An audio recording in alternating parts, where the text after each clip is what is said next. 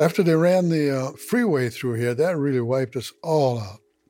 That wiped everything out. That just dismembered the whole community, and people moved all in different directions, lost contact with people. There was never the cohesiveness again.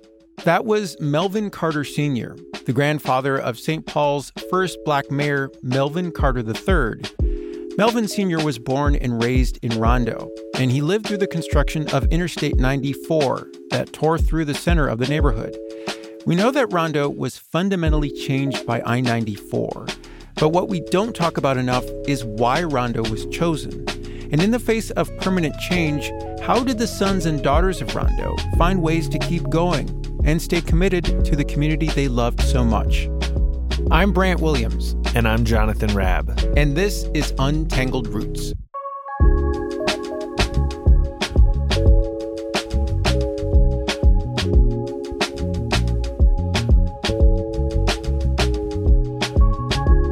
What would it feel like to have your community taken away from you? How would it feel to have no say in it? For the men, women, and children who were forced out of Rondo, it was a life-changing event. Teresina Willow Carter Freelix was one of those children who were forced to leave her home. She's also the daughter of Melvin Carter Sr. and the aunt of Mayor Melvin Carter. She described what it was like to go through this and try to comprehend it as a child.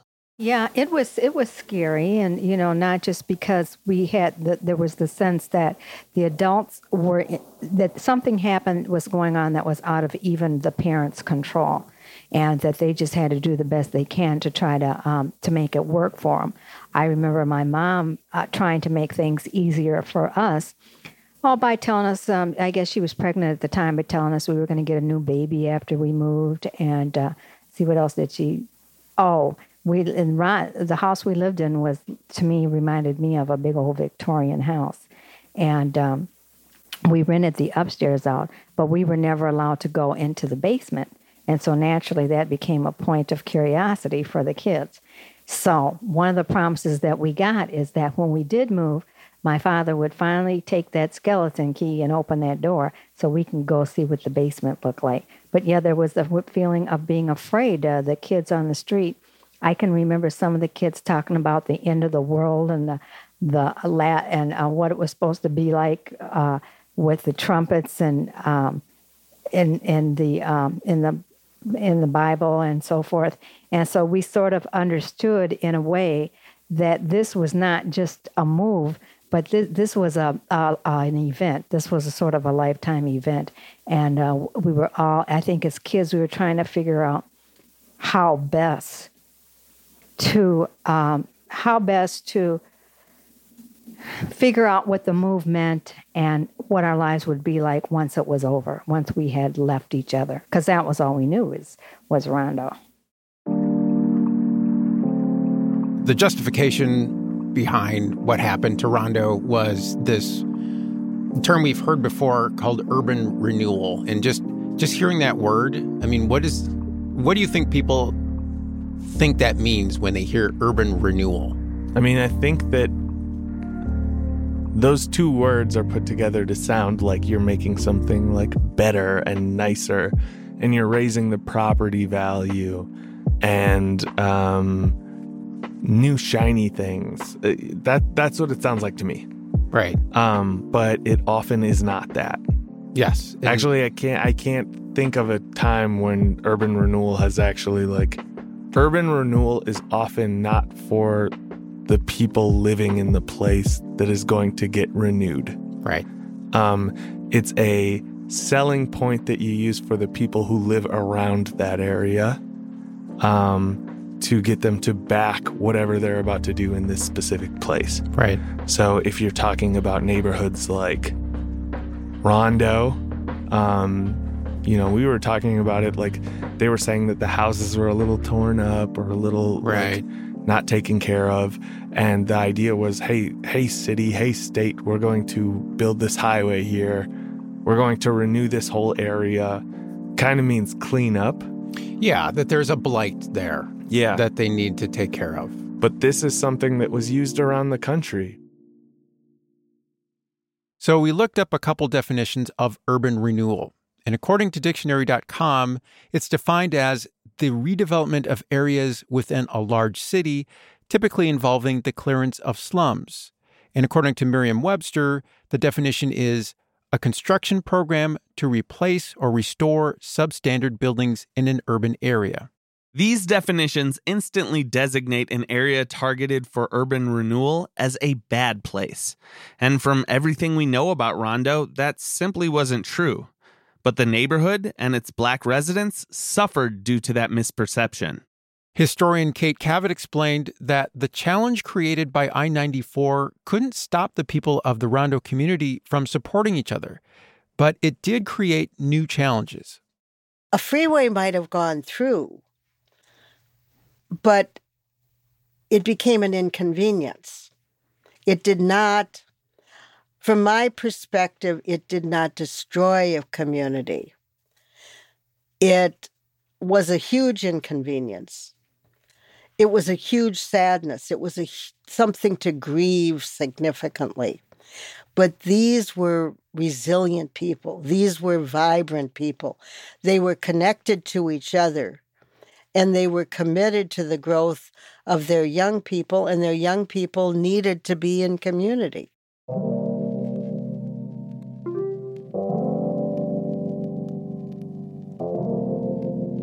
There was always these debates about the use of this type of government resource and flexing government muscle and authority to take property, through eminent domain to take, to build these projects. In the sense from the critics of these projects was always that this is not for the benefit of regular everyday folks who may be living there. They're talking about building new housing but like very expensive stuff, right? So who's this benefiting? I think Black people, just in general now, 2022, understand that when cities start talking about urban renewal, you're on the first wave of gentrification coming through. We're going to clean up your area. We're going to make your schools better. We're going to build this nice transportation system through your neighborhood. We kind of understand because of experience through the decades that they're not really talking to us, and that we may be the thing that we may be the target of the renewal. My question is this: is it even urban renewal if you're just building a highway through something? Maybe at the time that's all they knew about. They figured, let's start with the freeway. There aren't going to be any jobs. Yeah, I don't know. They weren't bringing jobs to Rondo. No jobs were there. You're destroying businesses.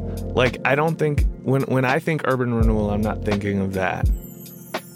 Well, they're bringing construction jobs for people building the highways, but who are those people who are building the highways? Who are those people in those positions? But also it's urban renewal for the city, right? But not for the people in this specific neighborhood. In 1956, when the Federal Aid Highway Act took effect, most government officials argued that the planned route through Rondo was the most efficient way to handle the construction. But there were some that pointed out that the highway would significantly harm Rondo and should be moved to follow the path already created for the railroad system. Those opinions were overruled, and the city, state, and federal government would band together to strip rights, resources, and wealth from the Rondo community. When your Black residents are already considered second class, it doesn't take much to justify taking things away from them. The residents of Rondo were forced to watch government officials make sweeping changes that affected them forever, and they could do nothing to stop it. Willow Carter Freelix discussed the difficulty of being a Black family forced to leave Rondo without the freedom to choose where they would live next. She spoke with Kate Cavett in 2004 for the Rondo History Project. We didn't understand it in terms of that we were being made to move, just that our parents were that we had to move, that we just didn't have a choice, and we were just trying to do the best we could as a family to figure out what to do the move to make next, how to buy property, where we wanted to go, how far we could go. I can remember my parents going on excursions to look at houses and coming back home a lot of times sort of down because they didn't find what they were looking for. And also we had to honor the color barriers where we couldn't move past Lexington. And so there were certain confines that we had to move within too. And I think that was for us as scary as moving off of Rondo. Did they explain to you about the color lines, or just you overheard things about it? I overheard things. I always oldest. I always listened to my mother and father talk, but they never explained that to us. We just kind of knew that there was something going on that they didn't say, and of course that had more power than what they did say. But yeah, I can remember because we looked at one house that was it was a block past Lexington, and it was across the street from Central High School, which they thought would be a good area for us to live in. Well, we went to that house and looked around, and I remember and my parents we were sitting outside, all the kids and my parents were sitting outside.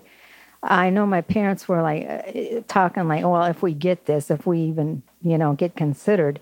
And I thought, well, to me, it just felt funny. I wouldn't have known how to articulate it, but it just felt funny. And we went in, and the people were nice. They showed us the house, and we liked it. Kids, we decided that we liked that house. But come to find out later on, we couldn't move over. We couldn't even move a block past Lexington because Lexington was the color boundary. We couldn't go move past Lexington. Where did your parents finally settle? Well, they finally found a home for us on on Aurora, 1026 Aurora, which is like Aurora and Oxford.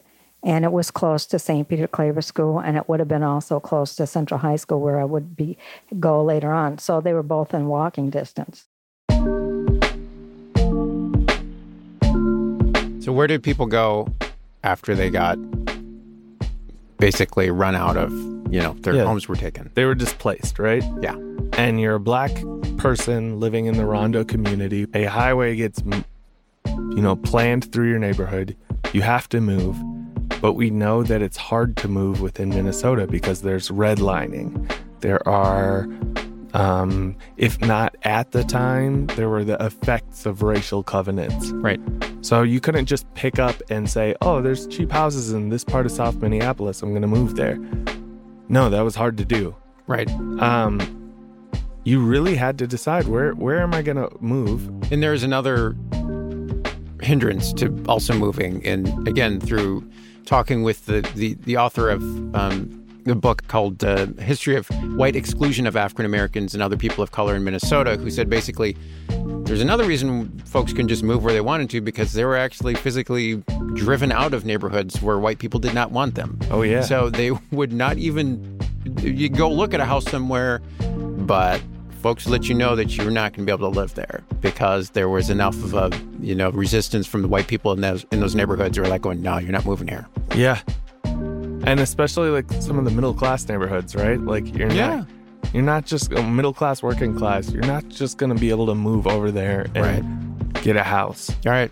Folks were looking at property values. They're looking at no. And even if you can, right? If you look at some of the videos of the effect on just black children at the time who had to move to some of these neighborhoods and deal with the bullying and threats and feeling that they were just totally not welcome in their communities that.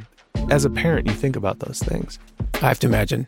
And to their credit, there was, and again, this author that I spoke to, Chad Montre, he mentioned, obviously there were pockets where there were white people who were welcoming, and they did their best to try to welcome. Yeah. But there weren't enough of them to offset the types of resistance that were met by other parent groups and other, who basically bonded together to say, no, we're not going to have an integrated neighborhood here. Yeah. It's Minnesota. So there's a lot of I accept you, but also I'd rather not have you going to school with my kids. And, Rondo had that both of those things going, right? There was middle class, but there was also folks who were more working class, who were living in these neighborhoods, and it wasn't completely black, but it was probably a more integrated neighborhood than you'd probably found in anywhere in the metro area at the time. Yeah, if you just because the neighborhood got hit by this highway doesn't mean the people in the neighborhood no longer could find community, right, or build community. They were fully functioning human beings. They probably moved somewhere else. They created a community, but there was this beautiful thing that was affected. We've heard several times that the Rondo community stayed connected post I-94 construction. Its churches and social clubs were still active, and many are to this day.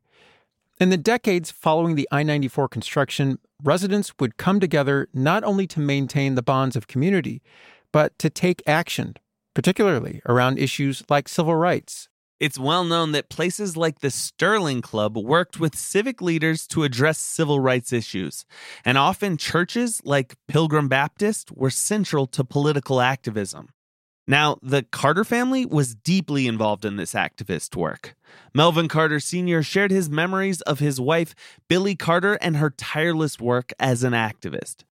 What about the when people started to hear about some of the civil rights demonstrations that were happening down south in the 50s and the early 60s? I mean, what was the sense of folks in the Black community here? I mean, did people really think that it applied to them here? A lot of them did not. I'll be very frank with you. A lot of them did not. I could see it. My wife, who bless her soul, she was right on top of everything. She woke me up and woke a lot of people up to the fact that there's something going on down south that we ought to be involved in, and just don't stand on the sidelines and pretend it's not happening to you.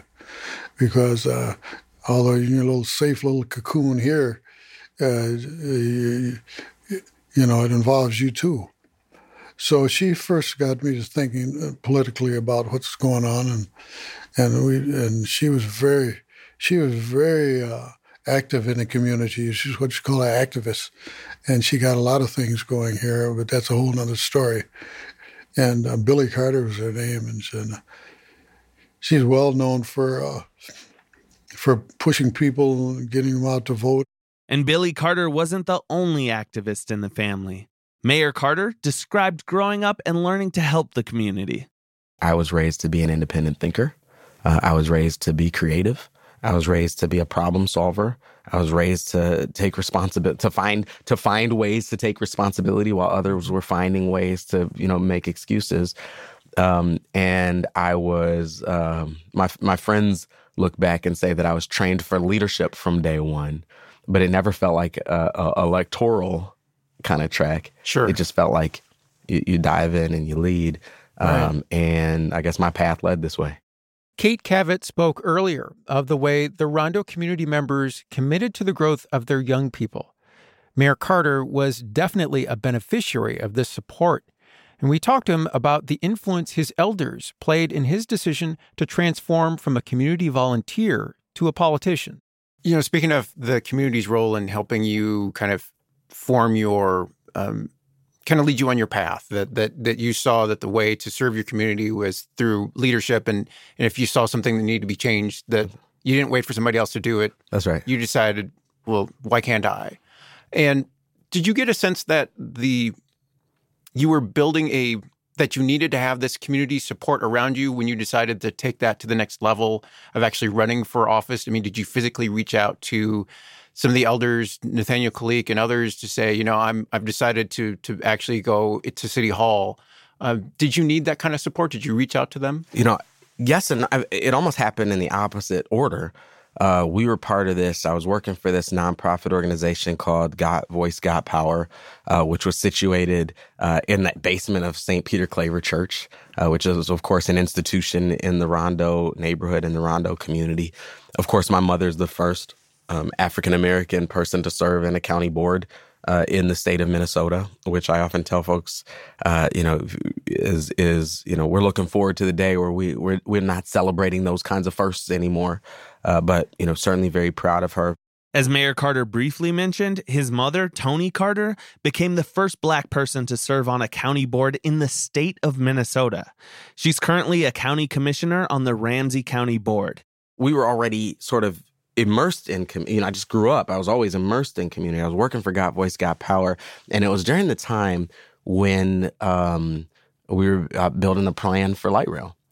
And that plan sort of was built to hopscotch our neighborhood. Our neighborhood right along University Avenue was one of the most transit-dependent neighborhoods in the state. And the level of bus ridership that we had there was part of the justification to say we need federal funds to put a train there. But then the plan was to hopscotching our neighborhood. Folks would always say, the engineers and experts would always say they expected people to walk a quarter of a mile to a half mile to get to a station.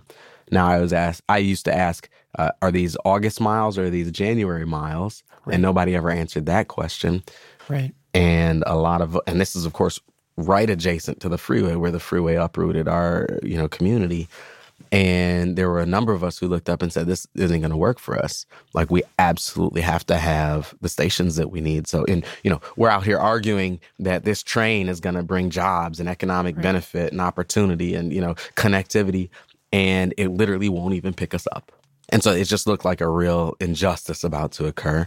And a whole group of us kind of got together and just said, we're not going to let that happen. And that's the movement that sort of pushed me into running for city council. So in a way, the answer is no. It wasn't like, let me go talk to some of these elders, because it more felt as though many of those elders were sort of sending me into the space. To understand the answer, you have to realize that the heart of Rondo wasn't a physical place. It was a personal, individual, and sometimes spiritual connection between each person that called Rondo home. It was a feeling that was held by the residents that were displaced and the residents that were left with a broken neighborhood. They could have easily given up, but that's not what living in Rondo taught them. Living in Rondo taught residents to work together, to support one another, and to provide for themselves when no one else would.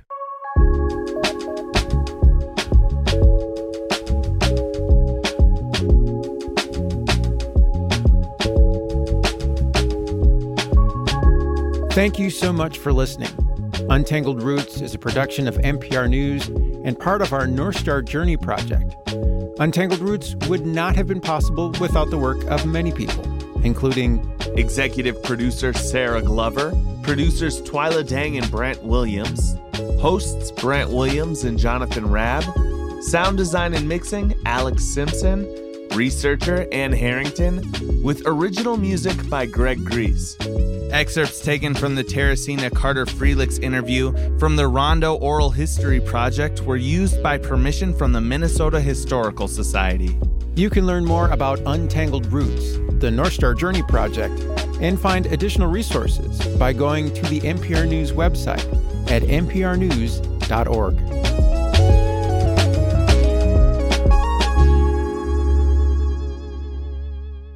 Untangled Roots was made possible in part by the Minnesota Legacy Amendment's Arts and Cultural Heritage Fund.